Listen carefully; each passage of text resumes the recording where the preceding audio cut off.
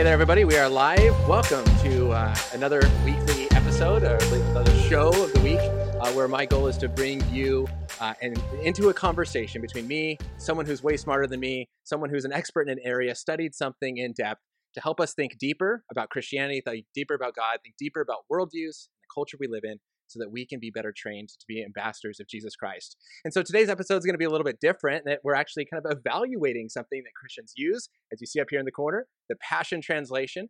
Is this something that we should use? That's going to be the topic of our conversation. And really, what are some things that you should think about before using this translation? As with a lot of my videos, I try to present some different angles, present some different sides, get us to think about issues maybe differently, be open to other sides. And so I think this is one thing that maybe we don't have a full rounded view of what exactly is behind this translation. So we're going to be talking about that. And joining me to do so is Mike Winger. Mike, thanks for coming on.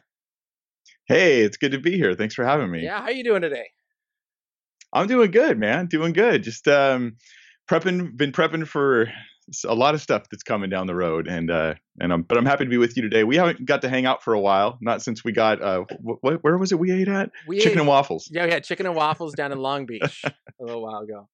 Yeah, man. For those of you who don't know Mike, Mike and I met at the Rethink Apologetics conference. I think is where we first met. Yeah. Mike is a Christian pastor. He's a YouTuber. And if you have been following this channel for any amount of time, at least before January, Mike was a big influence in helping me make some changes and some improvements, gave me a lot of wisdom on that. In fact, and a lot of you probably watching are from Mike's channel, is that we had a fun little video on January 1st. I heard it was a very popular video for you, Mike, this accidental live stream that happened. Yeah, well, basically I was testing out new software because I wanted to do more interviews in the future, and I didn't like my current setup. And so I asked Ryan to pop on with me, and then I tested it with, was meant to be a private live stream, a live stream nobody could watch except me, but it went to the public one instead. So there we were. All of a sudden, I'm like, wait, are we live? But you got some subs out of it, so that was nice. Yeah, I definitely got some subscribers, and I just thought it was so funny because I'm sitting there eating lunch, and then like half the comments that come in on your video is like, is that someone eating in the background? It's like, yeah, that was me. I was eating my lunch while on that conversation. And so, yeah, I appreciate it. So, you have your own channel. Your channel, it really covers a wide range of topics, from sermons and preaching through the book of Mark and different series that you work on, as well as apologetics and theological topics. How do you go about choosing the topics that you cover? I don't have exactly a science to it, but I'll offer at least some of the principles, the things that like kind of run around in my head for how I choose topics. One thing I want to know is if this issue is needful, if it's important, and when I say needful, I mean, I'm thinking needful in the sense of practical human lives. Like, do people need this? Are people like, boy, this would help me. This would affect my life. It would impact me. So that's one question I ask. Another one is it something that I can do with my gift set? There's plenty of things I'd like to be able to, make a video on, but I don't have either the time to study or the mental capacity and experience to cover that topic or that issue. So, with my gift set, can I do this? Can I do it fairly well? And then, of course, do I have the time? What's interesting is unlike a lot of YouTubers, what I never ask is, will this video go viral? I don't actually even try to make viral content, as you may be able to tell if you look at my videos. I do try to package whatever I do make based on what I think is important. I try to package it well for YouTube, for the platform, but it's not about going viral. It's about meeting needs. And that has created a catalog of videos where people go, wow, that helped me, that helped me, that helped me, or that helped my friend. And then that causes it to grow on its own. Absolutely. So, no, and I do appreciate that, and want to just encourage people to go over and check it out. I have a lot of the links below for a lot of your content, and again, just I do appreciate the depth in which you cover the issues and how you have researched these things so well. My job maybe is a little bit easier in the sense that I mainly do interviews and then share short little Q&As. It's a lot easier to prepare for a 3-minute question and answer, and then just questions for an interview than to actually prep all the content yourself. So definitely awesome. Go check it out. If any of you did not come first from Mike's channel over to mine, and you are just one of my subscribers, head on over to Mike's as well. So the topic of our conversation today, the Passion Translation. Now, I reached out to my I reached out to followers on Instagram and Twitter and Facebook, and I said, how many of you guys have heard of the Passion Translation? What do you think about it? And most people have not heard of it. And so why is this a something that you have taken an interest in, and then also, why should people continue watching this video? Why is this something? It's like, oh, another translation. Who cares what that translation's about? Why is this something that we're taking an entire time to do an interview about? Yeah, well, I mean, the Passion Translation may not be relevant to you individually. Although there's principles we'll talk about today that are important about translations and about translating and about looking at what Bible you're using. So that's true. But the reason why it got on my radar initially is because I think, although I don't remember the exact moment, but I think what it started with was my research into Bethel, their movement, and Bill Johnson and his influence on other people. And I researched that a lot. I went really deep into it, and that sort of introduced me to sort of a culture within the Christian culture that has some really good things going on, but it has also some very concerning things going on at the same time. Well, this is kind of what the Passion Translation is coming out of. You may not have heard of it if you're outside that circle, but if you're in that circle, it's like the best thing since sliced bread. And it's sold millions and millions of copies, and it's being used. I'm told that this is what I've heard hearsay, that in Bethel's bookstore, the only Bible translation they're selling was the Passion Translation. I haven't confirmed that. But at any rate, it's become very popular amongst a certain group of people. But that group is actually pretty big. Yeah. It's not that small. Millions and millions of copies of this thing have sold. That was what one scholar told me. He was like, what's shocking is just how quickly this thing is selling. Mm-hmm. There's so many translations. But that's because of all these endorsements. So here's some of the things that triggered me to look at it. There's endorsements from a number of pastors and leaders who all share one thing in common. And I don't mean this at all to be rude to them. It's just the facts of reality. Is they all have sloppy theology and uncareful teaching. And so when you have a bunch of endorsements all from the same sort of cluster of people, and then all their followers are buying this work, I'm like, interesting. There's oddities in the translation. We'll talk about, there's a lot of strange oddities in the translation, a lot of them, and they are significant. We will get into those. There's also the visions and the claims of the translator, who Brian Simmons, it's a sole translator. He's done the work basically by himself, by and large. And he claims that he has been given, empowerment by God to make a new translation that has secrets of the Hebrew language, and it's got revelation from God in it that's greater than other translations previously. These are all very concerning things. And then the next thing was nobody's responding to this. I'm like, I look around and I go, like, hardly anybody's even talking about this thing. Yeah. I think I'll spend some time on it. Yeah, absolutely. Well, I think that's so good because, as you mentioned, and what was on my mind and why I wanted to do this is not only have I seen this used in circles around me, but I also think that if Christians aren't careful, there's a lot of times where we just see a Bible verse quoted and we don't realize or even think what translation is this being quoted from. And it always catches my attention when someone preaches a sermon and the first verse is from the ESV and the second verse is from the NIV and the third verse is from the NLT and the fourth verse is from the HGSB, and it's like, wait, why are we using all these different translations? Are we picking and choosing what looks good? Do we not like how it's worded in something else? But most Christians, I think, don't realize that when they're maybe at a church and it says TPT right afterwards, that they're using the Passion Translation, and they go, oh, that's just a beautifully translated Bible. We don't think much about it. So hopefully it's, again, in my goal to help us think deeper about Christianity and really to go deep into who God is and how he's revealed himself to us. I want us to be able to think critically about, look, God has revealed himself in his word, and we need to take the translating of his word seriously, and we need to take the reading of his word seriously, to where we have to be careful which translation we're using, for what purpose. It's not that they're all bad, and we'll talk about that.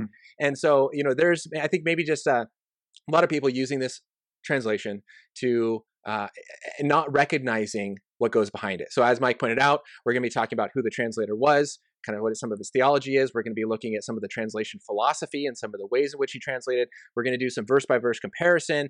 And then at the end, I have a video of Brian Simmons talking about what I think is a huge, huge theological point that kind of flows from his translation philosophy. So that's going to be kind of what we're going to be looking at here throughout the interview. Now, talking about, this idea in translation is some people might say this is like the Message, right? It's kind of like a paraphrase. It's taken liberties, it's expanded things, it's made it flowery and beautiful language. How do we relate it to other translations like maybe the Message? Well, I mean, my thought is if it is like the Message, we probably shouldn't be using it. Just like I don't really recommend using the Message. Now, don't get me wrong. There's a lot of good translations out there. There's plenty of great translations, and chances are you grab a mainstream translation, you have a very good work in front of you. And I would stake my faith on just about any of them. I would say I will take these teachings and live them out as the word of God. But like the Message is definitely not on that list. Even Eugene Peterson, the translator of the Message, or the guy who authored it, he said, don't use this as your primary Bible, whatever you do. Like, it's just an extra thing, like it's on the side. But let me give you an example. Here's Psalm 1, verse 1 in the Message. You guys know this, like, blessed is the man who sits not, stands not, walks not. Like, we know this passage, but here it is in the Message. It says, how well God must like you. You don't hang out at Sin's Saloon. You don't slink along dead end road. You don't go to smart mouth college. I mean, it's pretty obvious that David didn't write that, right? Or like none of the authors of the Psalms wrote that, or had ever thought of a phrase like Sin's Saloon or smart mouth college. The Message is a fun, very idiomatic translation. It's not really a translation, it's a paraphrase, right? It's very idiomatic, and it's idiomatic to like a country pastor who uses lots and lots of country slang. That's so it has its own appeal, but it's really a weird translation. It's a weird thing, and you don't want to use it. So I would say if it's the Message, fine, we don't want to use it. But the Passion Translation is very different than that, because unlike Eugene Peterson, Brian Simmons is saying that this is a good translation for your primary use as a study Bible, as the Bible that you're getting your clear, careful teachings from. So that's a pretty big deal. Now, most translations, unlike the Message, unlike the Passion Translation, they're not translated by individuals. They're translated by committees. There's a whole committee of people, and they're all highly qualified and vetted. And the reason why they use committees is because it's just known, and scholars will say this, and it seems obvious whether you're a scholar or not, that when one guy is translating, he might be weird in a few areas, and his weirdness will come off in the translation. He might have a little pet topics that he wants to kind of push, and he'll push those in his translation. But when you have a committee and they're working together on it, they catch each other, and it's like a system of checks and balances to make sure that the word comes out clear and unadulterated. Yeah. And the Passion Translation is not like that at all. It's just one guy, and how do you avoid the strange things of one guy's opinion? Even well-known, thoughtful scholars like N.T. Wright, who've done their own translation, have received criticism because people are like, yeah, this is why you don't do your own translation, buddy. Yeah.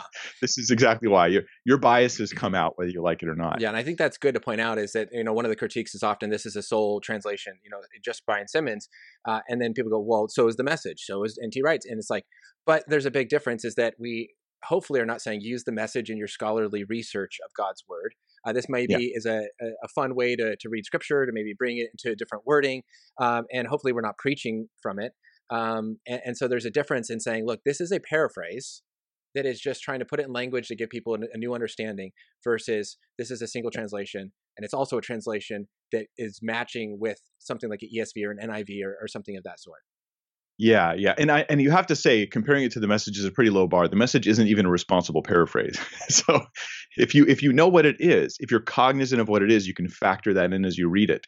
It's somebody's creative commentary and idiomatic restating of the text. It's not like this is what the Bible actually says. Yeah. Yeah. Okay. So as we get into some, the Passion. Yeah. So as we get into some of the verse by verse comparisons here in a little bit, we'll see that definitely some liberties were taken.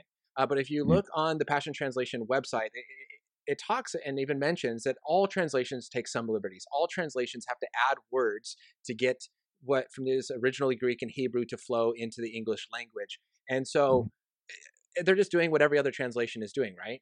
Or is there actually a difference? This is a really tricky point, because it's absolutely true that all translations take liberties, and every translator to some extent has to do with a degree of interpretation, not just translating, but interpreting of the meaning of a word in its context so that they can give it to you in the English or whatever your language is. So that's true.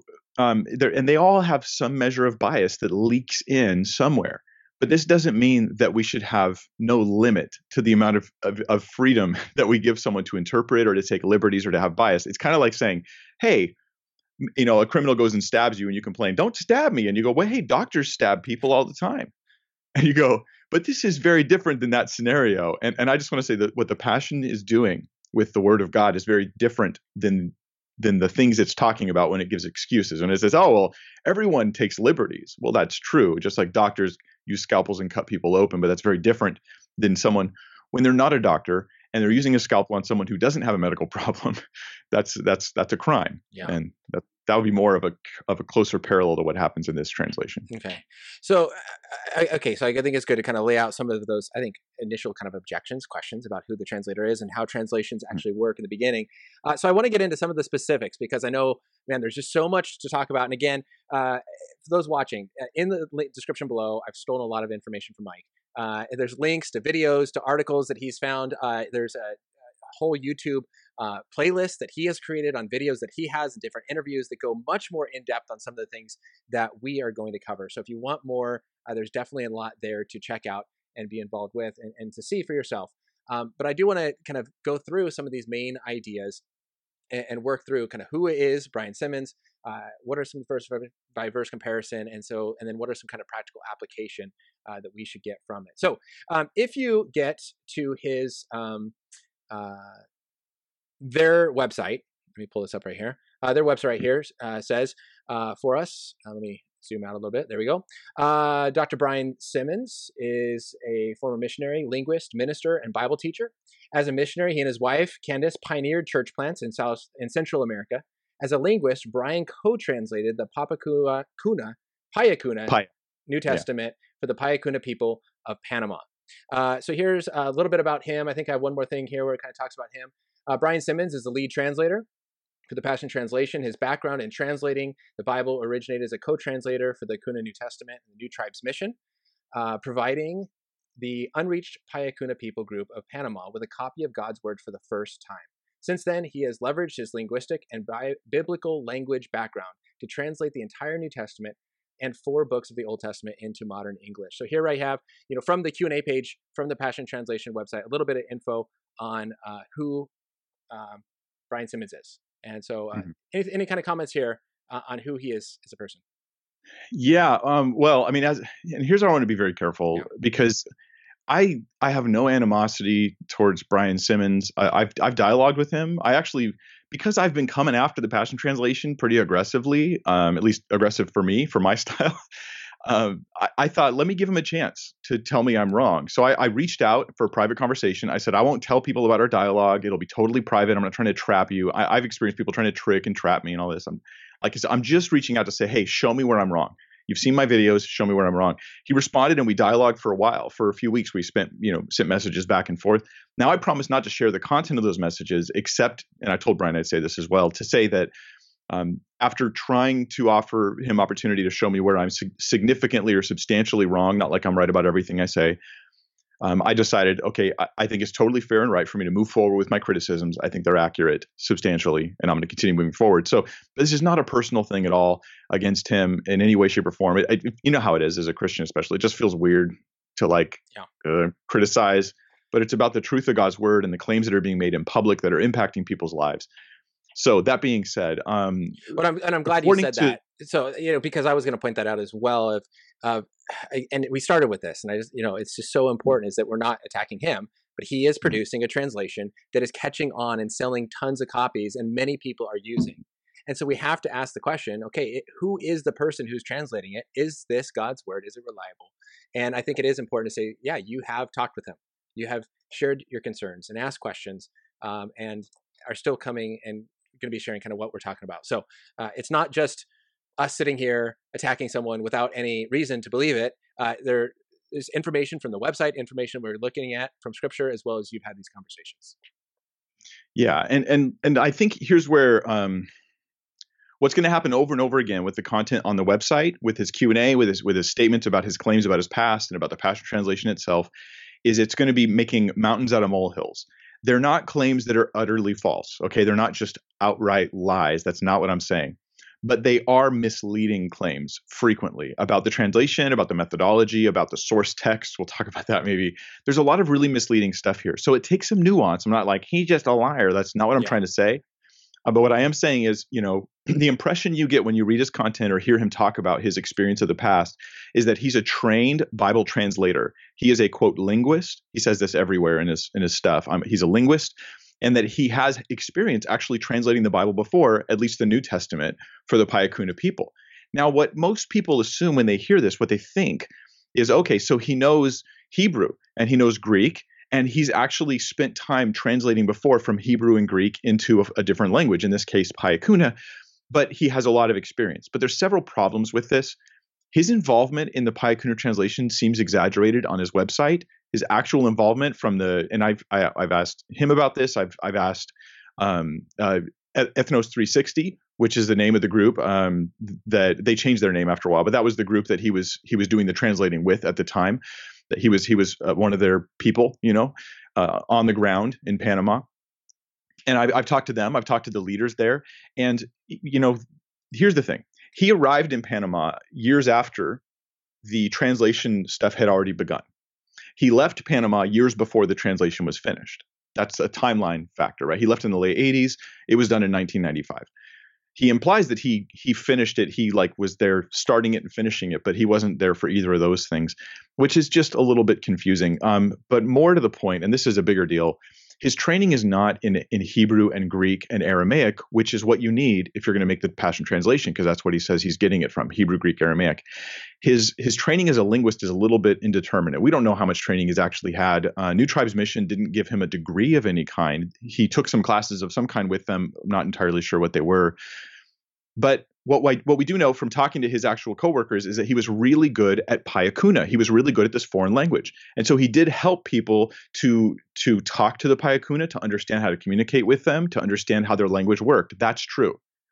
The problem is that doesn't give you any sort of equipment at all for making a translation from Hebrew, Greek, or he claims Aramaic into English. Yeah. Right? Because that's like saying, look, I know Chinese really well. I'm going to make a new Bible translation. Yeah. In English. It doesn't really translate, to tell you the truth. So basically, the bottom line is this, is that while he's not just making up whole cloth stuff in his bio is making mountains out of molehills, and it's implying he has more training. To the average person, they're thinking he's got a lot more training than he's actually got. Yeah. And I think it's important. I mean, when I was in graduate school at Talbot, one of my roommates was a linguist, and he was part of Bible translation projects. And maybe he's watching. I think he said he might watch, or he'll see this eventually. But he just finished reading the entire Old Testament in Hebrew, and even he, we would have these conversations on how to translate stuff. And there's this difficulty. Even someone who just finished reading the entire Old Testament in Hebrew, and had that kind of Bible background. I took a semester in graduate school on Greek and Hebrew. I barely know how to pronounce some Greek words, and I forgot the Hebrew alphabet already. So, I mean, you got to get it in the song. Aleph, Bet, Gimel, Dalet. So just man, how much is necessary in order to do translation? It took me. I was a missionary for 4 years. It took me 4 years before I felt comfortable being a translator, because it's just there's a difference between speaking yourself and then translating from something different. I just think that's just so important to point out. So now, I'm not saying he didn't help with the translation. What I'm saying is I think I have good reason to say, and I've covered this more in my videos, but the conclusion is he doesn't have sufficient training to say that he is properly trained to do a Bible translation from the original languages. Yeah. So we're just saying that his experience in Panama doesn't translate to translating the Bible afresh in English from the original languages. That's all I'm saying. Yeah. Now, he does have a degree, though. He is a doctor. He got it from the Wagner Training Institute, which is a very some would say hyper charismatic. It's a very strongly charismatic school. And his training, his actual degree, his doctorate is in practical ministry with a focus on prayer. Now, this is where some would actually mock him for that. There's nothing wrong with that. This is a good thing to get a degree in. And guess what? Practical ministry and prayer are very important things in the daily lives of Christians, more so than Hebrew and Greek, actually.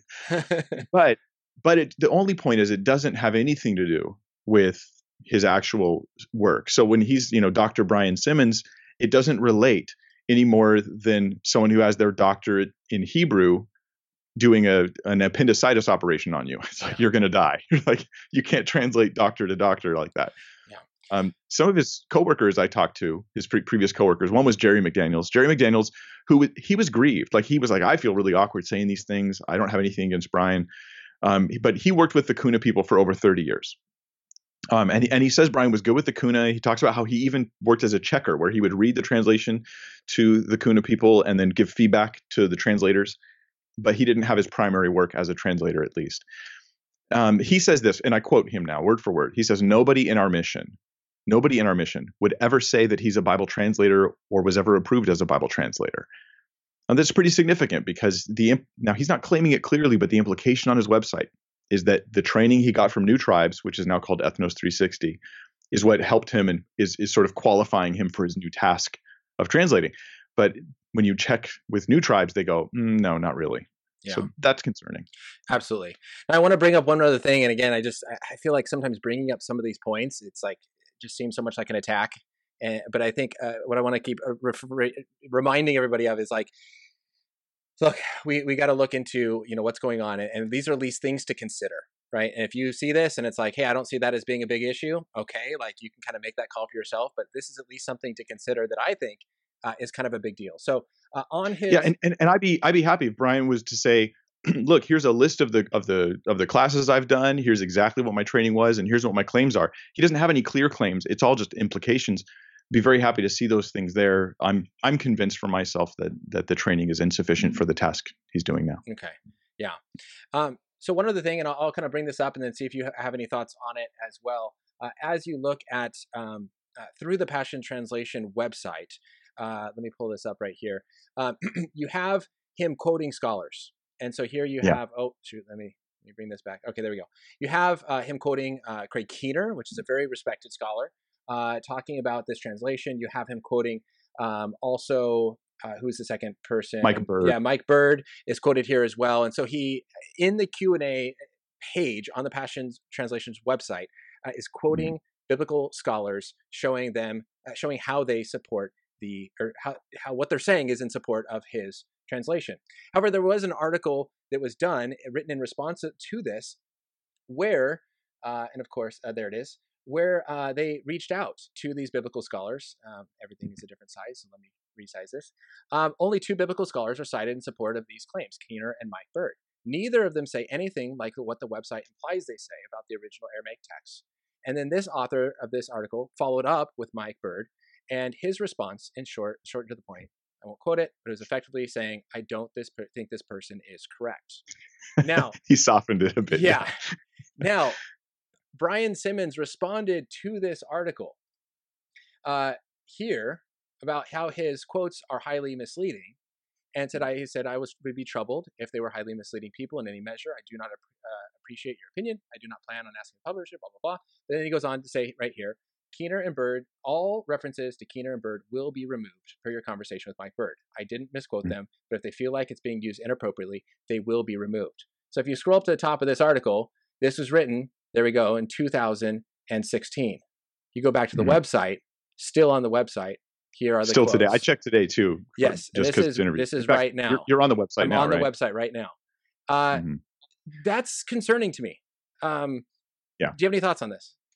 Yeah, let me just say first, this is again, there's a consistent repeated pattern here of making mountains out of molehills, or I should say misleading people with things that aren't exactly like lies. They're just misleading. It's just giving you a false impression. Craig Keener and Mike Bird are talking about Jesus's original spoken language of Aramaic. Brian Simmons is talking about ultimately an Aramaic text that he's going to use to translate while he makes the Passion Translation. This is what's upsetting Keener and Bird. They're like, wait a minute. You're using our quotes about Jesus' spoken language to talk about a text you're using to translate. Don't do that. We're embarrassed by you using the Aramaic text and saying it's original. That's embarrassing and wrong. And you're using our quotes to support that. We're bothered by that. It's misleading. So he said, I'll take him. He goes, I didn't quote him wrong. Well, technically, he didn't quote them wrong. Those are their actual quotes, but that's not what they meant, right? Yeah. The context is wrong. It's misleading. And it is concerning that they still haven't taken it down. I could chalk this up to like, well, lives get busy and maybe he forgot, or maybe he told someone to do it and they didn't do it and he doesn't know. Yeah. Maybe it'll get taken down tomorrow. But the pattern is here of misleading people, and that's concerning. Absolutely. So yeah, again, 4 years, that's a lot of time that's kind of passed since saying something's going to happen, and it happens. Okay, so I want to kind of move over a little bit to now actually the translation itself. I think we've kind of covered and at least given some thoughts to think about who this person is that's doing the translation. So then the translation itself. Maybe let's start with the name, the Passion Translation. Where did the name come from? Oh, well, see, now this is a story you'll only get if it seems Brian only tells a story when he's in really, really charismatic. Now, I'm charismatic, so this is not an insult, okay? But he's in a very strongly charismatic church. That's where he'll tell this story. If he's not, he won't tell it. But he says he encountered an angel, and the angel's name was Passion. And this angel has been assisting him in ministry for a while now. And so he named the translation the Passion Translation. Yeah. And I think it's important to point out, and I've heard you say this before, and I see this myself as I've watched a lot of videos of Brian Simmons, is that he's selective in kind of where he shares certain bits of information. So on the website, it does seem that way. And the website, it talks about using Greek and Hebrew and Aramaic and going back to the originals. But then there are interviews that you can watch that are on YouTube where he talks about getting these secret downloads from God, where it was only through the work of the Holy Spirit that gave him secrets of the Hebrew language that allowed him to translate. Is there something that that you have to kind of add on to this idea? Yeah, well, I mean, there are these two seemingly difficult statements to reconcile. One is, look, I have all this education and training and experience, and on the other side, it is I couldn't do it on my own. God opened up the ancient languages to me. He showed me, quote, secrets, right? Secrets of the Hebrew and Greek and source languages, and it quote unlocks the heart of God. So these are claims about this translation that it's unique, that it's both scholarly and spirit-led, that he has credentials. On one hand, it seems you seem to understand. On the other hand, it seems like he doesn't have enough, so God had to give it to him supernaturally. So this can be a little confusing. Yeah. Okay. Now, another kind of quote here from the website, and trying to understand how this translation is based off of Greek, Hebrew, and Aramaic texts. He makes a couple statements here where he says, the Greek speaks to the mind, while Aramaic and Hebrew speak powerfully to the heart. Do you have any idea kind of where he's going with this idea? Yeah. No, it's not like the ancient Greek people were like, I really love my wife, only my language does not allow me to tell her how much I love her, because Greek only speaks to the mind. Like nobody thinks this, and this may trade on like popular misunderstandings of language. Like we think, oh, we have the Romance languages, right? Or we have French is so, it sounds so la ooh la la, it's got this like feel to us. But this is definitely taking anything of that's legit and making it much bigger than it is. There was one scholar, and I don't remember who it was now, who commented on this in particular, and they just said, "This is silly. Like this just isn't how language works. It's like a cartoonish version of language, and not a careful, thoughtful understanding of it." Yeah, and I've talked to people I know that are very skilled in Greek and Hebrew. It's like, no, there's not a whole lot to it. And it also seems interesting. We'll maybe get into that. But so he goes on, and I think this is important, and we've kind of touched on it. And it says, it's widely known that Aramaic was the language of Jesus, the apostles, and the earliest Christian spoke. It was the dominant language in most settings Jesus taught, probably the first language of most Galileans, outside urban areas, and the common language to most Judeans. It was the lingua franca in the Middle East until around the 3rd century. Recent biblical scholarship has begun tracing many of Jesus' teachings back to an original Aramaic source. Some even argue the original Greek manuscripts were translations of even more original Aramaic sources. So here's, I think, just an important lesson on Bible translations and our original sources and the manuscripts we're taking that information from. Should we be going back to the Aramaic because that's what Jesus spoke? Here's the problem with going back to the Aramaic is that you just can't. We don't have the original Aramaic. So what we can do is from what I understand, right? What they'll do is they can look at the Greek and they can say, the way this Greek reads, it reads like it was translated from Aramaic. And they can even guess at what some of the original Aramaic might have been. But we don't actually have that Aramaic. So we're trying to reconstruct Aramaic from Greek. So we're still depending entirely upon what? The Greek. Like it's all completely dependent upon the Greek and the meaning of the Greek terms and all that. But what Brian's doing is interesting here because he says some scholars will even what was the last line there? Maybe you could put it back up on the screen. Yeah, let me bring it back up here. Notice what's happening here to the layman who doesn't understand this. It says some scholars even argue the original Greek manuscripts were translations of even more original Aramaic sources. So we're talking. The layman's probably thinking, oh, there's some sort of Aramaic text behind the Greek that we have in our New Testament. What he's going to do next is he's going to go on to talk about how he's going to use the modern, or less ancient, I should say, Aramaic text called the Peshitta. And he's using this Aramaic text. And so you're thinking scholars are agreeing and all this, but this is so blown out of proportion. When he says some argue the original Greek were translations of original Aramaic, like, who's arguing that? How many exactly? And how well respected is that opinion among scholars? I think it's going to be small to none. And then he's going to leapfrog from that over to what's the Peshitta, which is a 5th century document. That's 500 years after Jesus. And it's not even the same Aramaic as Jesus spoke, but he's going to use that as though it gives us access to Jesus's original Aramaic. Now, this is confusing.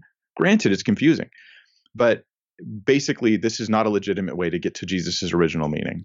And I think it's important to point out as well is this idea that the original source, the disciples and the apostles, they wrote in Greek, right? The New Testament is written in Greek. And so even if there's some sort of Aramaic text that precedes something Greek that we have, would we then say that the Aramaic was translated to Greek and then maybe back in it, or translated from Greek and then back into it or something? I mean, because they originally wrote in Greek. So how could, if the original autographs were written in Greek, which they were, how do we have something earlier written that is in Aramaic? Yeah, we don't. So what we have is we have probably a verbal Aramaic that was being spoken, although in many places I think Jesus was speaking Greek, like his conversation with Nicodemus in John 3, that seems to have taken place in Greek. And there's been a case being made for the likelihood that they would have known Greek. I mean, even in Galilee, on the Sea of Galilee, there were Greek and Hebrew speakers or Aramaic speakers, and they were interacting, doing business together. And, Jesus was a carpenter up in Nazareth, and they were being hired by Greek speakers to do their jobs back then. That's why they were living where they were, near construction sites and stuff. So there may be a spoken Aramaic there, but he could have spoken bilingually, he could have spoken Aramaic and Greek. It was written originally in Greek, though, and we don't get back to basically this. Every time in the footnotes, which happens a lot in the Passion Translation, where it says the original Aramaic says, this is a very dangerous thing to claim. It's misleading. Craig Blomberg, who's he's looking at the Passion Translation for me. I'll tell you about my project I'm doing in a second if you like. But Craig Blomberg said that he's writing a paper on one of the books that 1 Corinthians, I believe it is, that Brian translated. But when he came across these Aramaic footnotes, he sent me an email and he said, "What's this footnote? The original Aramaic? What's he talking about?" And I explained to him what he means, and he says, "Oh, that is very troubling." And he said, "I could do a whole paper just on how weird that is." Yeah. So this is not like he quotes scholars like he's referencing them, but he's way off the reservation when it comes to the Aramaic stuff. Yeah, well, I think that's good again. So we pointed out at the very beginning that you've had conversations with Brian's colleagues from the New Tribes and now Ethos 360. You've had conversations with Brian Simmons himself, where you've been able to express some of these concerns. But now, as you just kind of hinted at, and your channel has, is that you have started the Passion Project, where you are now reaching out to biblical scholars to get them to write papers on certain topics. Can you share a little bit about what that is? Yeah, well, here's the thing, right? If Brian's right in his visions and his claims about what God is doing to enable him, then what you can do is take his finished product and show it to scholarship, not hostile scholars, just scholars who do work in translating, and they can say, "Wow, look at how great he did. He's so insightful in the original languages," right? If these visions are true, then they're going to be like, 2 thumbs up, what a great translation. But consistently, the response from scholarship has been the opposite. The problem is no scholars looking at this. So what I'm doing is I'm actually hiring scholars to study individual books of the Passion Translation and then write a paper giving just an honest, no filter. I'm not requiring them to write anything specific, just their honest evaluation of the work. Then I'm going to do a short interview with them. I'm going to put it all on video, and it's going to be totally free for everybody. And I'm specifically hiring scholars that all have high reputations in their field, and they specialize in the specific books that they're evaluating in the Passion Translation. So I feel like this is the response that's needed for this work.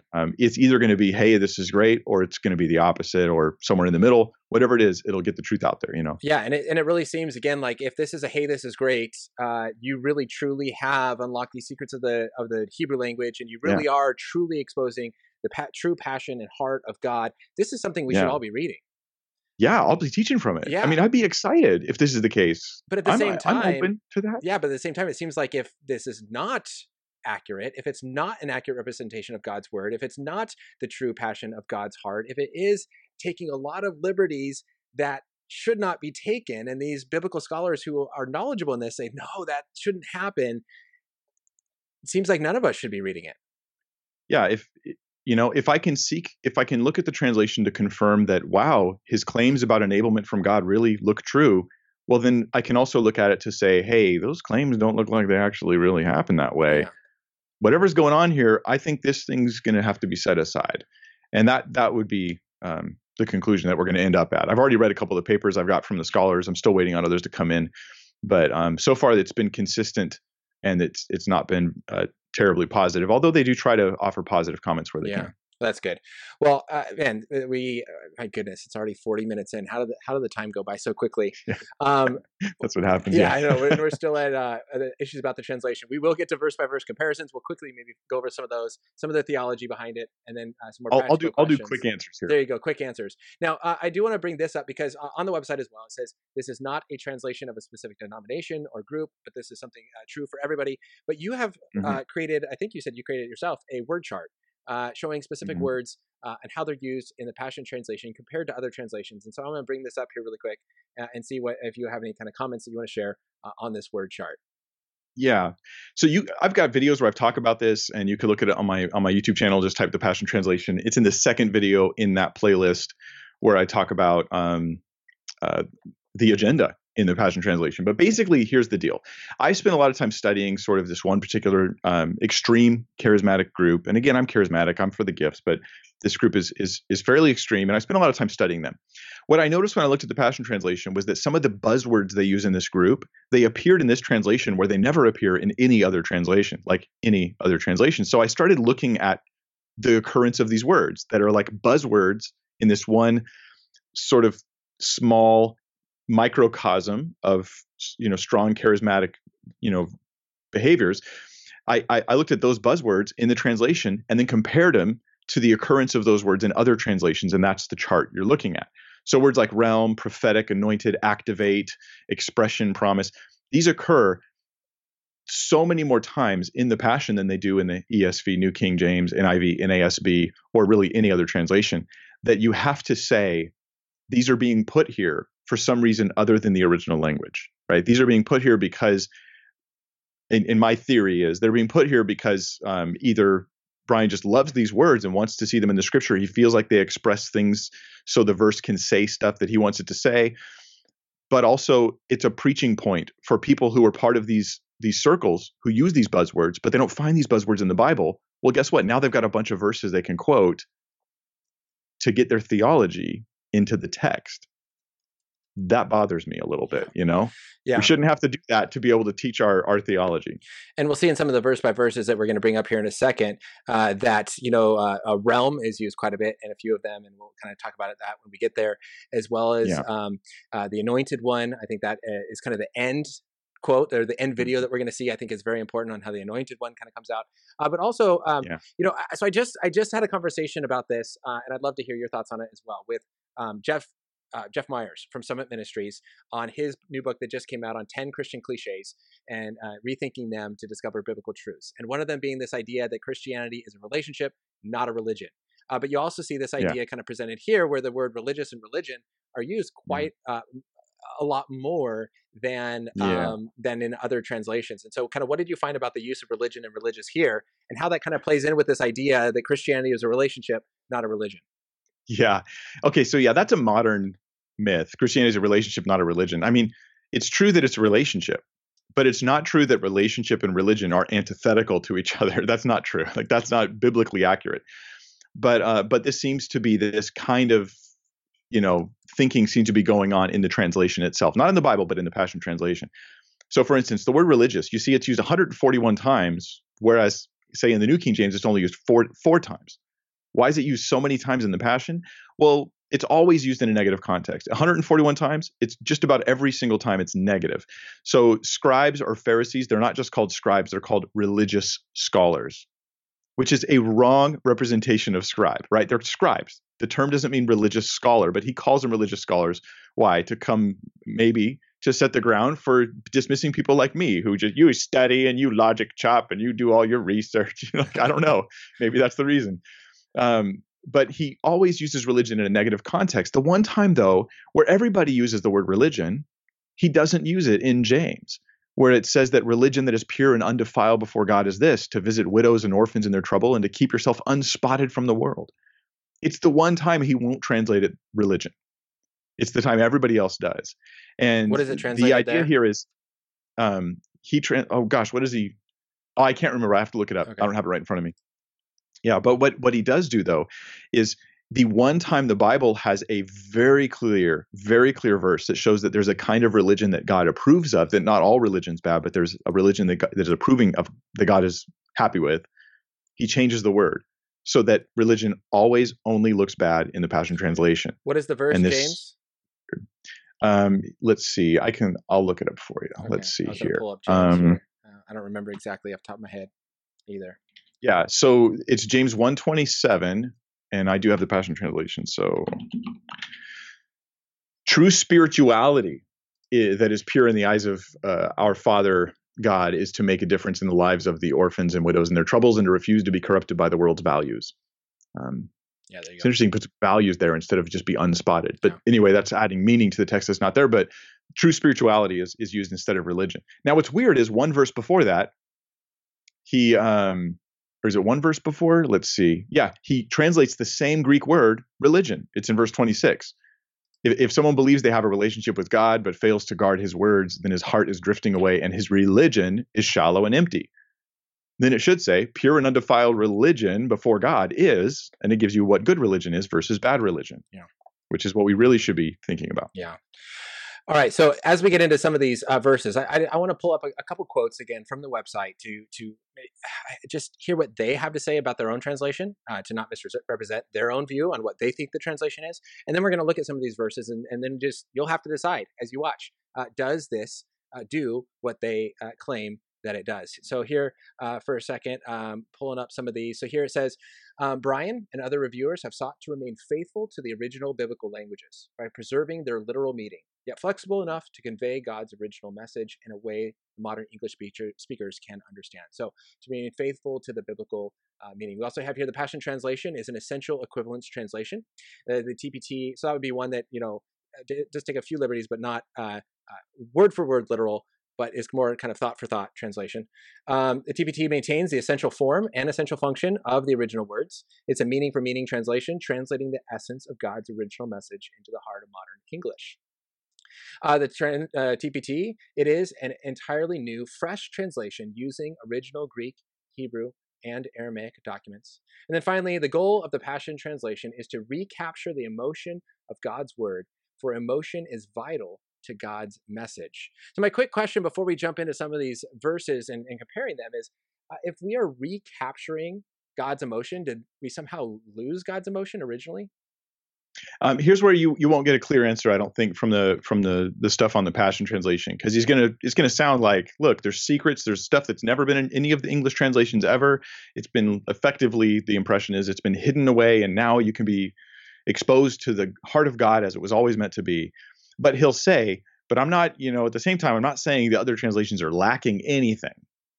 So I don't know what to do with that information. It just sounds like he doesn't want to offend anybody, which can be respectful until you're actually just muddying the waters of truth with it, Yeah. So, but notice that he says he wants to preserve meaning, essential meaning, not changing, or in fact, he uses the term in the first quote you put, preserve meaning. He's going to preserve the meaning of the original. That is what translators are supposed to do, right? Preserve the meaning. And that is definitely what the Passion sometimes does and frequently does not. Okay. So let's pull up some of these verses and kind of get your thoughts on them here. So the first one we have here is John 1:1, very common verse that hopefully many of us know. In the beginning was the Word was with God, and the Word was God. He was in the beginning with God. In the Passion Translation, we have in the very beginning, the living expression was already there, and the living expression was with God, yet fully God.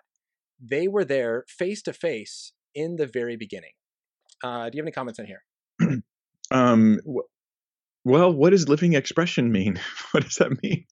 I get logos, the word that's translated there in verse 1 is a challenging word. And it has, there's a whole discussion over how should we be translating this word here. But what I want to know is, what impact does this translation have on our Christology? It says that, he was fully God. The Greek just says he was God. It doesn't have the word fully. It doesn't say fully there or completely. There's no Greek that says fully or completely there. So he adds fully. It says there in the beginning, the living expression was already there. Was where? Wait, now there's a location? John 1 doesn't speak of locality. It speaks of the beginning. It doesn't talk about a where. And so that's just, if you're doing careful theology on this very, very careful theological verse, it just seems like it's problematic, and it may actually result in some impact to our Christology. I'm not sure. And we'll see. I think that there is an impact to Christology in the videos that we'll see at the very end. Now, what about this idea, like in the very beginning? Is that adjective there? Very beginning? Yeah, rather than just in the beginning. It just is in the beginning. And if anything, John is probably hearkening us back to Genesis 1. In the beginning, God created the heavens and the earth. That's probably what John is reminding us of. It's a creation account. It's just saying in the very beginning, right? In the beginning. Excuse me, I'm reading the Passion on my screen while I'm talking. That doesn't help. I'm getting it wrong. But it's just saying that in the beginning, in that creation, time or moment, here we have the Word, and he already is existing. So he simply exists. He's not created. That's really important in John 1. He's not created, and he is the creator. So he's participating in creating, and he's joined to God in being. Mm-hmm. And this is a really deep and important theological passage. So yeah, awesome. Next verse here in Galatians 2:20. Mm-hmm. I've been crucified with Christ. It is no longer I who live, but Christ who lives in me. And the life I now live in the flesh, I live by faith in the Son of God, who loved me and gave himself for me. I do not nullify the grace of God, for if righteousness were through the law, then Christ died for no purpose. Obviously here a lot longer. My old identity has been crucified with a Messiah and no longer lives, for the nails of the cross crucified me with him. And now the essence of this new life is no longer mine, for the Anointed One lives his life through me. We live in union as one. My new life is empowered by the faith of the Son of God, who loves me so much that he gave himself for me and dispenses his life into mine. It's just weird. This translation's strange. Okay, in verse 20, he says he was co-crucified. I don't know. Okay, he calls Christ Messiah. Okay, in the Greek, it's Christos. But he's translating the Greek into the Hebrew and then giving us a what's the term? From the Hebrew over to English without translating. What's the term in language for that? I'm just blanking on this. I don't know. When you phonetically you pronounce a word the way it's pronounced, in the new language that's from the old one. Yeah. What's the term for that? I don't know. Anyway, so he uses Messiah. He translates Christos as Messiah in verse 20. Later on, it's used again, and he translates it as Anointed One. Why is he doing this? Why is he translating the same word in the same context, talking about the same person in two totally different ways? This is strange. He's been criticized for this particular move, and he might be changing it in updates to the Passion Translation. Who knows? But then he's got this whole phrase, for the nails of his cross crucified me with him. This is completely fabricated out of thin air. That's why it's in italics, fortunately. Completely fabricated out of thin air. And it doesn't seem to go along with the idea that by faith I'm identified with Christ.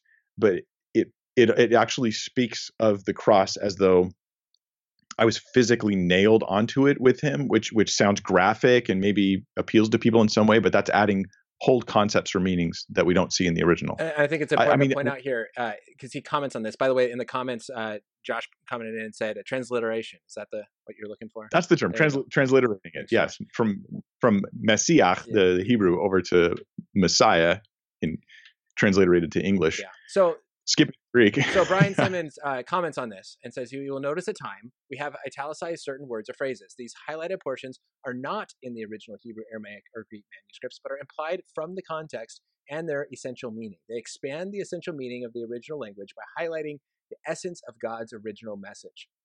This practice is a common one, used by many mainstream translations, including King James Version, New American Standard Bible, where the original language requires clarification. Such translations have added English words.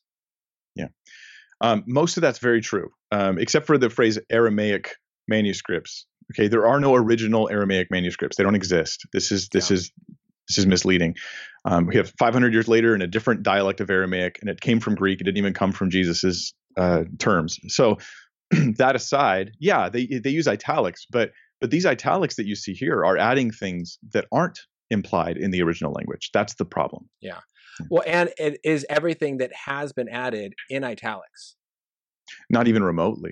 Right. Not even remotely. There may be things in this verse that I'm looking at now. I didn't point it out. I think it was So like here at the end, he dispenses his life into mine. And I'm looking Oh yeah, here at that the other phrase. sthen at least in the ESV, like there's nothing that says, and he dispenses his life into mine. So at least there are times where they've added things and it's like, hey, here's what we've added. And we put it in italics so you know. But then it seems like there's Yeah. other parts where that doesn't look like it's in the original, at least how the ESV would translate it. And it's not in italics. There will be a lot more italics. I would venture to say the Passion uses italics in a minority of places where it should use italics, like it most often doesn't. So yeah, dispenses his life into mine should be italicized. It's added. Yeah. We'll see that in a couple other verses here coming up. So for another one, Psalm 19:1. Any thoughts that you have on this? I guess we don't have to necessarily read all of them. Be here forever. Yeah, let me say this. Psalm 19 verse 1 and say the ESV normal translation, it's 14 words long. 14 words. In the Passion Translation, it's 46 words long. And none of them are in italics. None of them are in italics, right? The truth is, the majority of the words should be in italics. It should say the heavens declare the glory of God and the sky above proclaims his handiwork. Now, he could translate sky differently, firmament, expanse. Like these are translators' options, right? For handiwork, maybe he could say his labors or something like that, right? These are, instead of proclaims, maybe he could say preaches. These are options for translators. Maybe they're bad options, but they're options for translators. His version of Psalm 19:1 instead, it says, God's splendor is a tale that is told. His testament is written in the stars. Space itself speaks his story every day through the marvels of the heavens. His truth is on tour. On tour? What does that even mean in a Hebrew context in ancient Israel? His truth is on tour in the starry vault of the sky, showing his skill in creation's craftsmanship. A lot of that is added. Other times it's not so much added as it is double and triple translating phrases along with adding filler words. Okay. So you have the same phrase used multiple times as if it was said 4 times by the author, Yeah. And I think this is important. And there's other verses that point this out of the double and triple translation of like, here's 3 different words or 3 different things that this could mean. And so then we say all 3 of them, right? At the same time versus all 3 were not said. Only one of them was said originally. Yeah. All right. Yeah. It's reckless. Let's move along here. Song of Song. I'm trying to remember. Let's skip this one, I guess, really quick. Matthew, the Lord's Prayer. Mm-hmm. Any thoughts? Yeah. Here So on we're familiar with the Lord's Prayer already, right? We know that one already. There's a lot of addition that goes on here.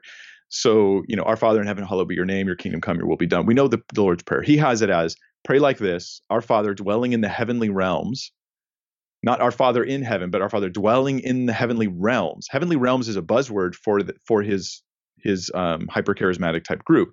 So heavenly realms is a big deal to them. And that was one of the words. And that was one of the words I said we'll come back to in the chart right here, where you have realm, ESV 0 times, and KJV 0, NIV 10, and ASB 1, 196 in the Passion Translation. Yeah. And here's where it pops up a couple times here in Matthew 6. Yeah. So, God's in the heavenly realms. And in verse 10, he says, manifest your kingdom realm and cause your every purpose to be fulfilled on earth, just as it is fulfilled in heaven. We acknowledge you as our provider of all we need each day. That's from give us this day our daily bread.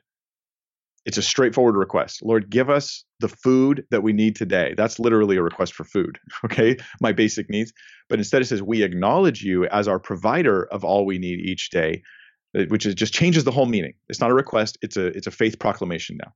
Verse 12, forgive us the wrongs we have done as we ourselves release forgiveness to those who've wronged us. Releasing forgiveness is... I don't even know what that means. Well, it can mean, I guess, whatever you want it to mean, but it's in there. Is that giving forgiveness? Like I'm choosing to forgive you? Is that releasing forgiveness? Yeah, it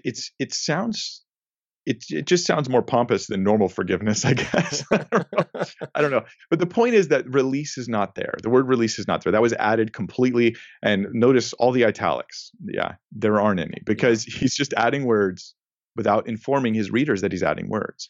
This is irresponsible and it's misleading. And I like how it's misleading about what God said. Yeah. And I like how you pointed this out of, because I think the normal kind of response is going to be, well, look, you add a few things. This isn't changing any meaning. This is just, putting it in ways that maybe we understand. What's the big deal? Why are you sitting here pointing out him just kind of adding a few words to make something sound a little bit better? But I like how you pointed out in verse 11, it actually is changed. It's changed from declaring to God, hey, provide, to now a statement of faith of you are a provider, right? And so there is a different meaning that's coming through in some of these verses. Mm. Yeah. Yeah. All right, let's move along because I want to get to one that really kind of affects Christology, and it happens here, right? So we have about 3 or 4 verses that come together that really show this. But here at the very beginning, again, talking about Galatians 3, are you so foolish? Have you begun by the Spirit? Are you now being perfected by the flesh? Did you suffer so many things in vain? If indeed it was in vain. And over here in verse 3, it says, your new life is in the Anointed One, began with the Holy Spirit, giving you a new birth. Why then would you so foolishly turn from the living to the Spirit by trying to finish, living in the Spirit by trying to finish by your own works? Any comments here on this idea, and especially kind of that pointing out of the Anointed One? Yeah, it was interesting when I found he was using the Anointed One sporadically. Like sometimes he'll call Jesus the Anointed One, sometimes Messiah, sometimes Christ. He just translates the same word inconsistently. Most translations try to translate Christ consistently. Pick one and go with it, for consistency. But I was curious about that. Why does he keep calling Jesus the Anointed One? And to me, it was actually connected when I hit Acts chapter 11, verse 26, because in Acts 11:26, this is where in most translations it's going to say, hey, this is where they were first called Christians. It was in Antioch. It was the first place they were called Christians. But he totally changes that.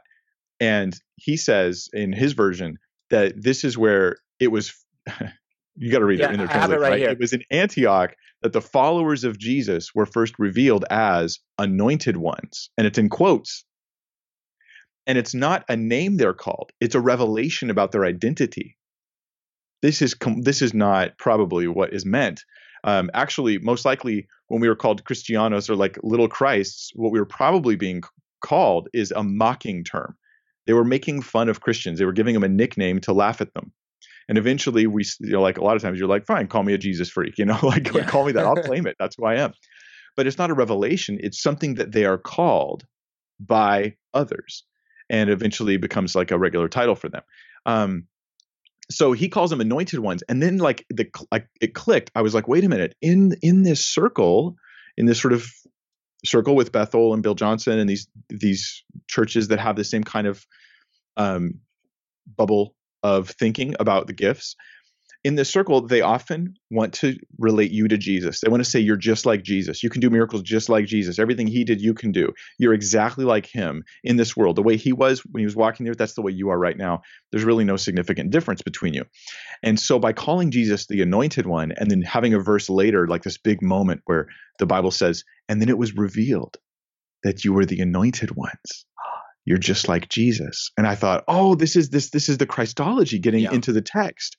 This is translating unjustified translating in order to put theological meaning into a text that's not normally there. Yeah.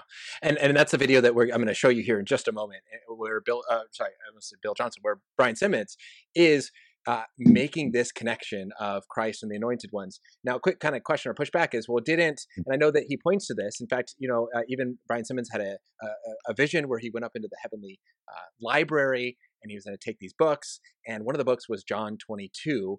And the question is, well, John only has 21 chapters. What's John 22? And Brian Simmons says, well, that's connected to John 14, where, right, Jesus says, I have to leave. I'll send my Holy Spirit, so you will do greater works than me. So isn't there this connection that Jesus did say that we will do greater works? So if Jesus did this, then we can make that connection that he is in us, and we are now doing things in him.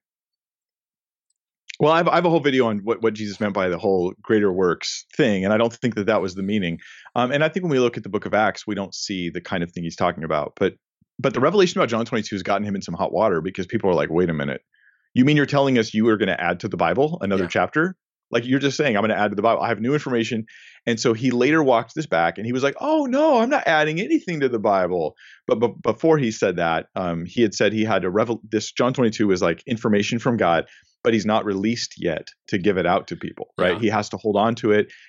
And a lot of people in his circle will do this. It's normal for people who call themselves prophets, whether they are or not. It's just a normal habit where they say, hey, I have prophecies that I can't tell you about yet. I have information still. I have to hold it back. I haven't been released to give it out yet.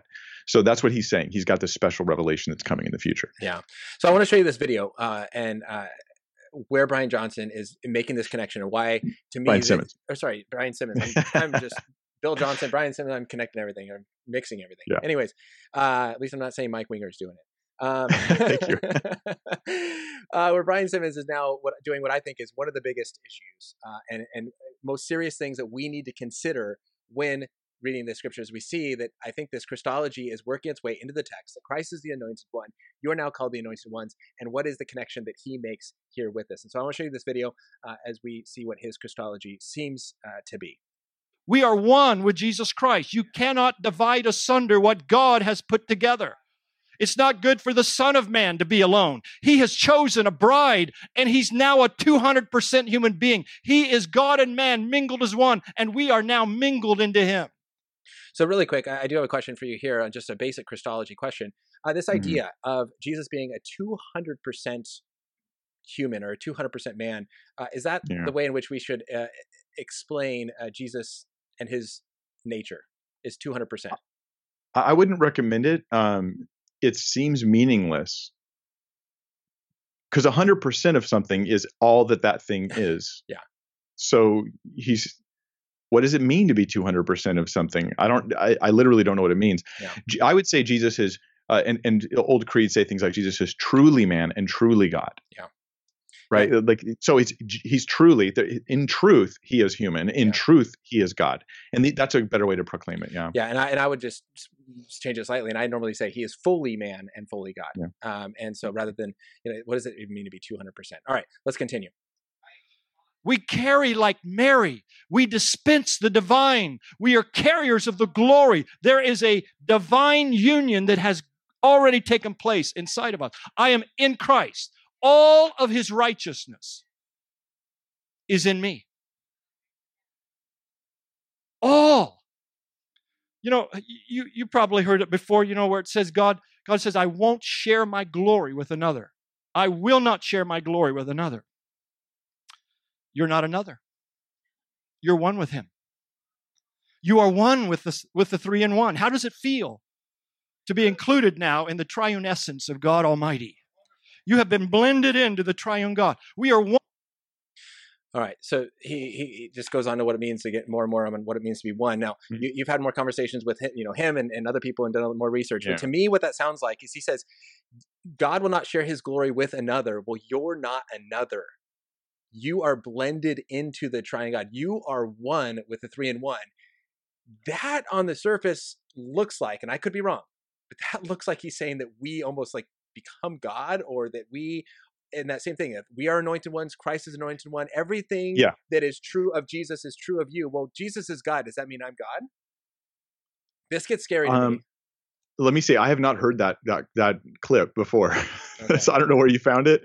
I haven't heard that one. I heard another clip where Brian Simmons said that everything that can be said about Jesus can be said about you. And I shared that clip on Facebook, and I was like, guys, this was his clip. I didn't cut it out. So the whole context was there from what he gave us. And I was like, this looks like heresy to me. Yeah.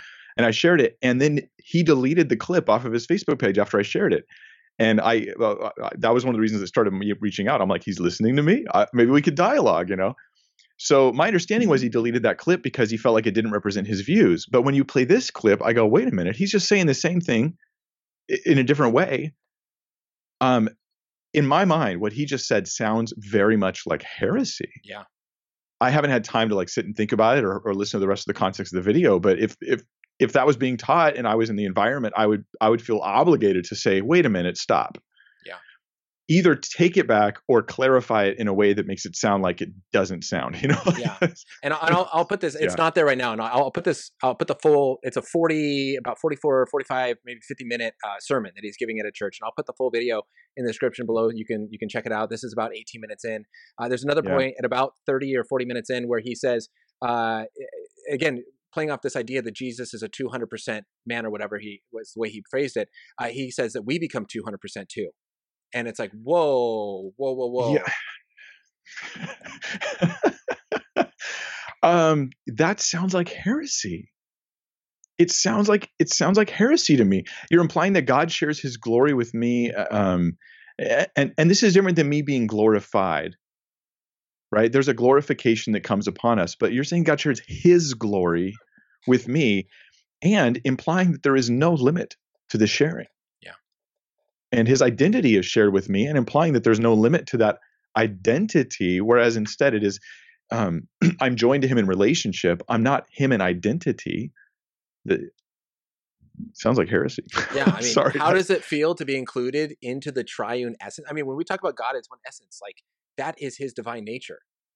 Yeah. And to be included in the divine essence, it sounds like a claim to be God. And so again, this is where I go, whoa, whoa, whoa, put on the brakes. Now, he could have something different. I've watched the full video. I don't think the context helps it. You can also be the judge of that. You're probably right. I don't want to come off too strong here. I don't want to assume too much. Absolutely. We try to be as gracious as possible, but sometimes trying to be gracious as possible just gives more rope to people who shouldn't have rope. Yeah. And sometimes we err on the side of caution, sometimes too much. And I've done that before, and hopefully I'm not doing that here. Yeah. And he's got some explaining to do. Absolutely. And again, and the whole reason for this interview, as we said at the beginning, is I want to present some things that you should know before reading this Bible. And if you learn these things and you go, I don't think it's a big deal, I'm going to keep using it. Okay, you're now aware. But I think that a lot of Christians are caught by this, thinking, wow, this is just a beautifully worded Bible. There's no big difference between anything else. And hopefully, Shane, there's a big difference in the training of the translator, of the very translation philosophy, of the words that are used that goes into it, of ideas that are presented, of how some meanings have been changed. And now here, how some Christology has crept in, saying that you are called anointed ones, just as Jesus is the anointed one, and him saying these things. That sure seems to me like something that goes, I need to be careful. Maybe I should not be reading this. Again, if you are reading it, at least being aware of some of these ways in which the scripture has been changed. Okay, we are past time, but I want to get into some practical questions. And so again, I'll kind of go through and see if there's other questions that came in the chat, but some kind of more of the practical things. And so what would you say then to those who are in, because again, I think it's important to point out, like, I'm not a cessationist. You're not either. We do believe that the Spirit is at work today. We believe in the giftings of the Holy Spirit. So what would you say, though, about people who are in maybe this more charismatic movement, who are around a lot more people that use the Passion Translation? How should they respond to people around them using this translation? Well, it's easy for the cessationists, right? Because as soon as they hear someone say, I had a vision, they're like, wrong. It's easy for them. But for us who believe that someone may have really had a vision, that God may have really spoken to somebody, it's on us to vet that claim. If we don't do this, we're violating scripture, which says not to believe every spirit, but to test all things and hold fast to that which is good. And so we have to test all things. And this is, this is seen as quenching the spirit in some movements. But I want to say, if testing all things quenches the spirit, it wasn't the spirit you were quenching. You were quenching something else, and it ought to be quenched.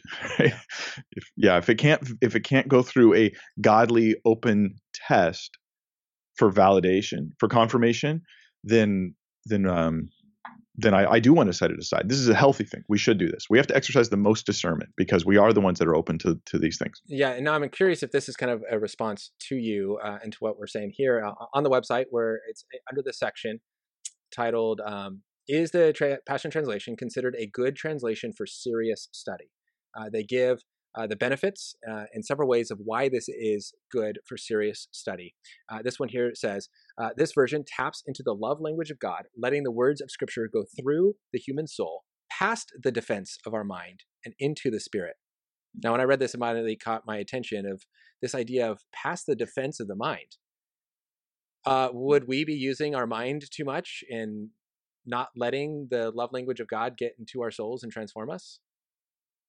Is this something having to do with a religious scholar statement and being too theological? This is just gobbledygook. This doesn't mean this sentence doesn't even mean anything. I'm sorry. It taps into the love language of God. There is no such thing as the love language of God. Letting the words of Scripture go through the human soul. What does that mean? Nothing. Past the defenses of our mind.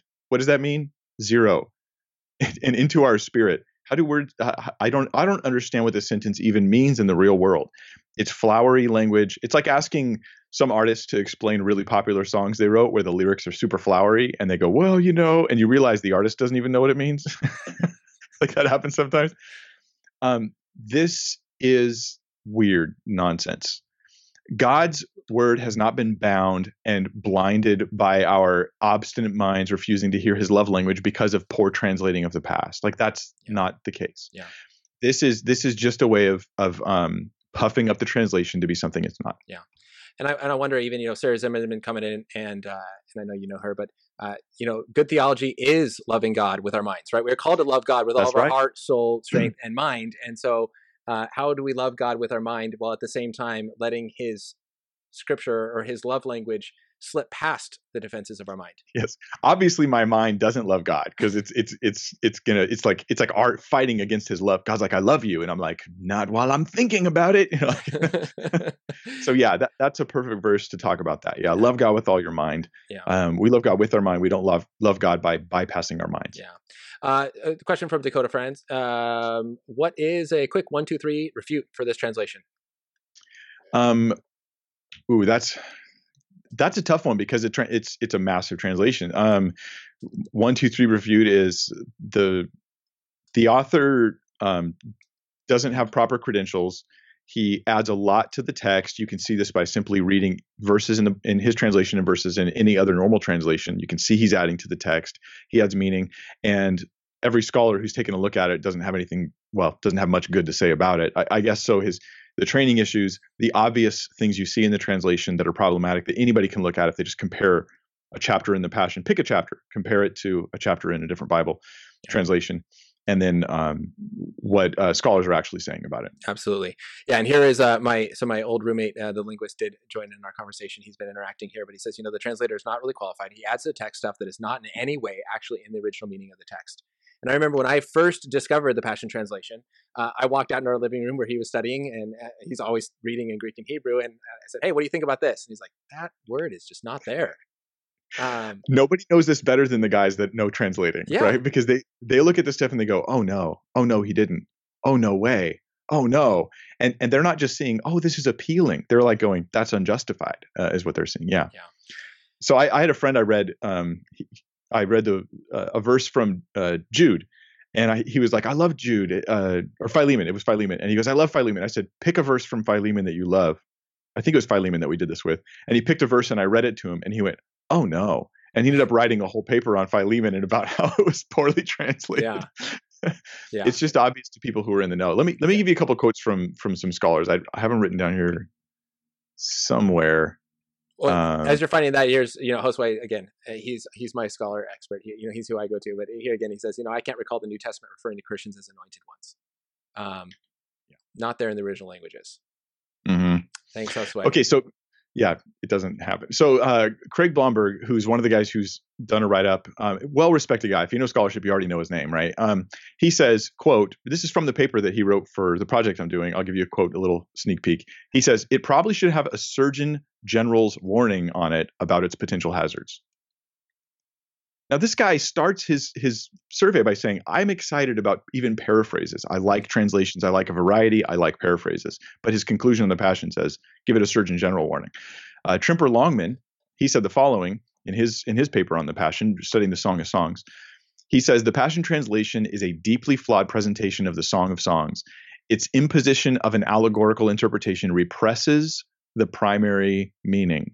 One can't hear God's intended message in this translation. This is a guy who specialized on the Song of Solomon, right? On the Song of Songs.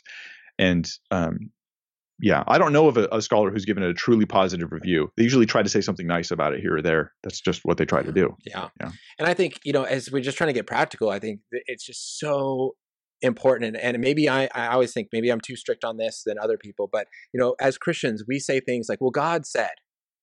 And it's like, did God really say that? Or is that something you think God said, or you have a feeling that God said?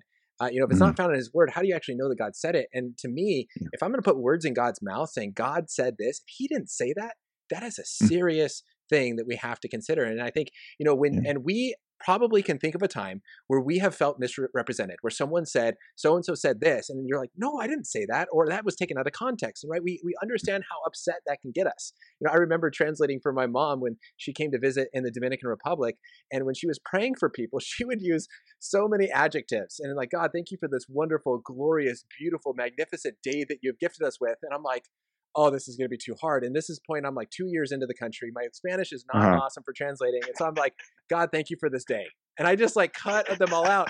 And I remember my mom making So the Passion does the opposite. yeah, God says, thank you for this day. And he's thinking of the glorious, beautiful, wonderful, amazing, satisfying release of a good day that we have been experiencing on the earthly realms. exactly. But I remember my mom commenting, she goes, man, Spanish is so different. Like they must not use as many modifier words or something. And something like that of how she felt Yeah. like, wow, there's this change from what I said to what you said. And I went, Mom, I'm just not that good. And I Yeah. can't remember all the qualifiers that you placed and all the adjectives. And so I've cut them out and I've just stuck to the basic. And, Yeah. and it was almost this recognition of, I didn't say that. There was another time I remember someone was preaching in English, but it was to a Haitian group. And we didn't have an English to Haitian translator. And so we had a English speaker and then a translator from English to Spanish and then a Haitian translator from Spanish to Haitian Creole. Oh, and no. so it was three. And there was one time the guy said something very short in English. He just went, it was actually funny because he kept accidentally jumping in after the Spanish translation because he's not used to having two translations. And so he goes, I'm not used to a third translation. Sorry, I keep cutting him off. The guy in Spanish said that. Oh, he's not used to the third translation. He keeps cutting off the Haitian guy. And the guy translating into Haitian Creole, he gave like a 30-second powerful da-da, da-da, da-da, amen. And the whole crowd was like, amen. And I went, I don't think he said the same thing. And a guy who knew English sitting in front of me, who also knew Creole, he turned around and he's like, yeah. But again, these are things that happen. You go, that's not Brian what Zimmer. the person said. His stuff is actually, a lot of the stuff he translates and adds is encouraging. And sometimes it's theologically true. It's just not what the passage was saying. Yeah. And so if we're saying this is what God said. Yeah. This is God's word. I just think that we should respect God enough to let him say what he says and not add to it like we're translators. They need to help him. We just need to communicate his meaning. And again, and that's what it seems like when it's like we are unlocking the passion of God's heart, that somehow God was unable to express his passion in Greek because Greek is a head language versus Hebrew and Aramaic is a heart language. And somehow God was limited to get across the true passions of his heart. And what it seems like is here Brian Simmons says, receive these spiritual downloads that lets him know what God's passion was, even though the passion is not in the original, to where now he can communicate that to us. Yeah. And that to me is a huge claim where, again, if true, if this truly does reveal God's passion and his heart in a new way, we should all be reading it. If not, we are saying God said this and God did not say that. We, I think, need to take that very seriously. Yeah. And I would go one step further, and I would say I'm concerned with not only the translation itself, and I'm concerned with the people using it, but I'm concerned with the leaders endorsing this thing. It goes completely past my brain. I don't understand the endorsement of it. Now I've known a leader who spoke somewhat positively about it because he didn't understand the claims. He thought the Passion was saying it was a paraphrase. And he thought, okay, well, a paraphrase, I'll give it more leeway here. He didn't realize it's claiming to be a good study Bible. And so he didn't even understand what he was talking about when he was commenting on the Passion Translation. But a lot of these guys, they know what they're talking about. And they're saying, like Bill Johnson said, it was the best thing to happen to Bible translation in his lifetime, I think. Yeah. I think that was the quote. I can pull it up here for a second. It's right on the website. Yeah. And I'm going, what? Like, if you're going to talk about it, your job, pastor, is to tell people not to read it. That's your job. This is easy. If you're going to talk about it at all, that's your job. Yeah, there we go. So yeah, Bill Johnson from Bethel Church, as well as the co-senior pastor from Hillsong, Bobby Houston. But yeah, one of the greatest things to happen to the Bible translation in my lifetime. Yeah. Now, I'm not saying that the Passion is teaching a false gospel, and some people are going to say that. And it may be teaching a false Christology. We might be seeing that there, and I would need to find more verses to support that claim. Yeah. It might be leaning that way, though. But as far as the gospel goes, I think that it has at least the gospel of salvation secure. I'm concerned about the Christology. I don't want to give a stamp of approval on that yet. So I'm not sure what to say about that. But it definitely is not representing what God said. Absolutely. And I think that's a good place to kind of put it right there is I think there's a lot that we've looked into that should be considered. And it maybe doesn't radically change things. Like maybe you see in the New World translations with Jehovah's Witnesses that says flat out, Jesus is a God versus God. But it definitely makes some things that should if we want to think deeply about God and his word and his revelation to us and take seriously the words that he has spoken to us, it should send up some red flags, at least, to where we go, hold on a second. And if there are better translations that do more accurately reveal God to us, or represent the language that God has used in his revelation to us, why not use those? And it's like, well, maybe they don't sound as nice. Mm-hmm. But it's what God said. One of the scholars I talked to was Lynn Cohick, and she did a study of this, and she had advice for someone if they're drawn to the Passion Translation after all this, and they go, but I just really like it. She said, here's what I would recommend. This is like really encouraging advice for people. Read a passage in the Passion that you love. Read it in another translation, NASB, ESV, NIV, King James, New King James, pick one. And then ask yourself this question. Why am I drawn towards this translation?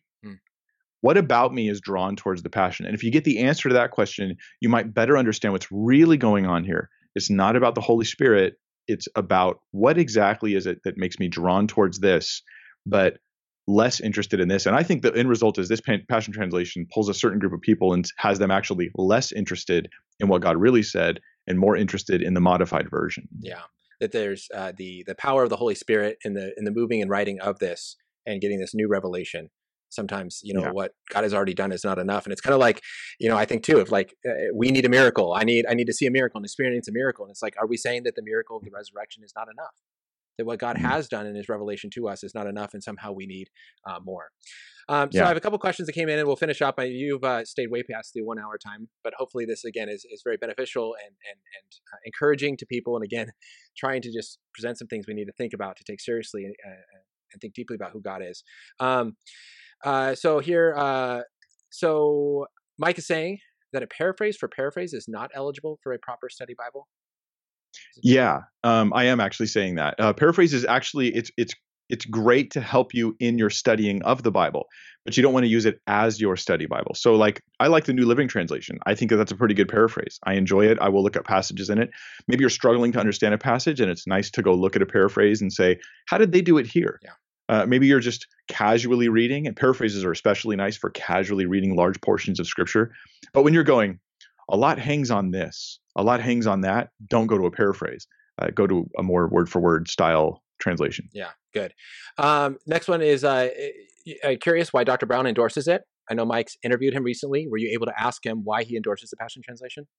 I don't think he does endorse it. He was the guy I talked about who was saying that he talked about it, but he thought it was a paraphrase. He was like, it's not a paraphrase. Like, I don't think he endorses it. I think he gave some off the cuff remarks about it that were more positive than the Passion Translation deserves. But here's the interesting thing about Michael Brown. He asked me to go on his show and talk about the Passion Translation. And I told him, hold on, wait. I'm in dialogue with Brian Simmons right now, and I don't want to do anything else until after I'm done talking with him. Since then, I didn't contact Dr. Brown to say, hey, I'm ready to go on. Yeah. Because I'm always busy, and I just prefer to say no to interviews. It was Brian just harassed me, so I was like, yeah, we better do it. Yeah. But at any rate, I'm just saying Michael Brown has not endorsed it. There's a difference between speaking even positively about something versus endorsing it. Yeah. There is a difference. Very good.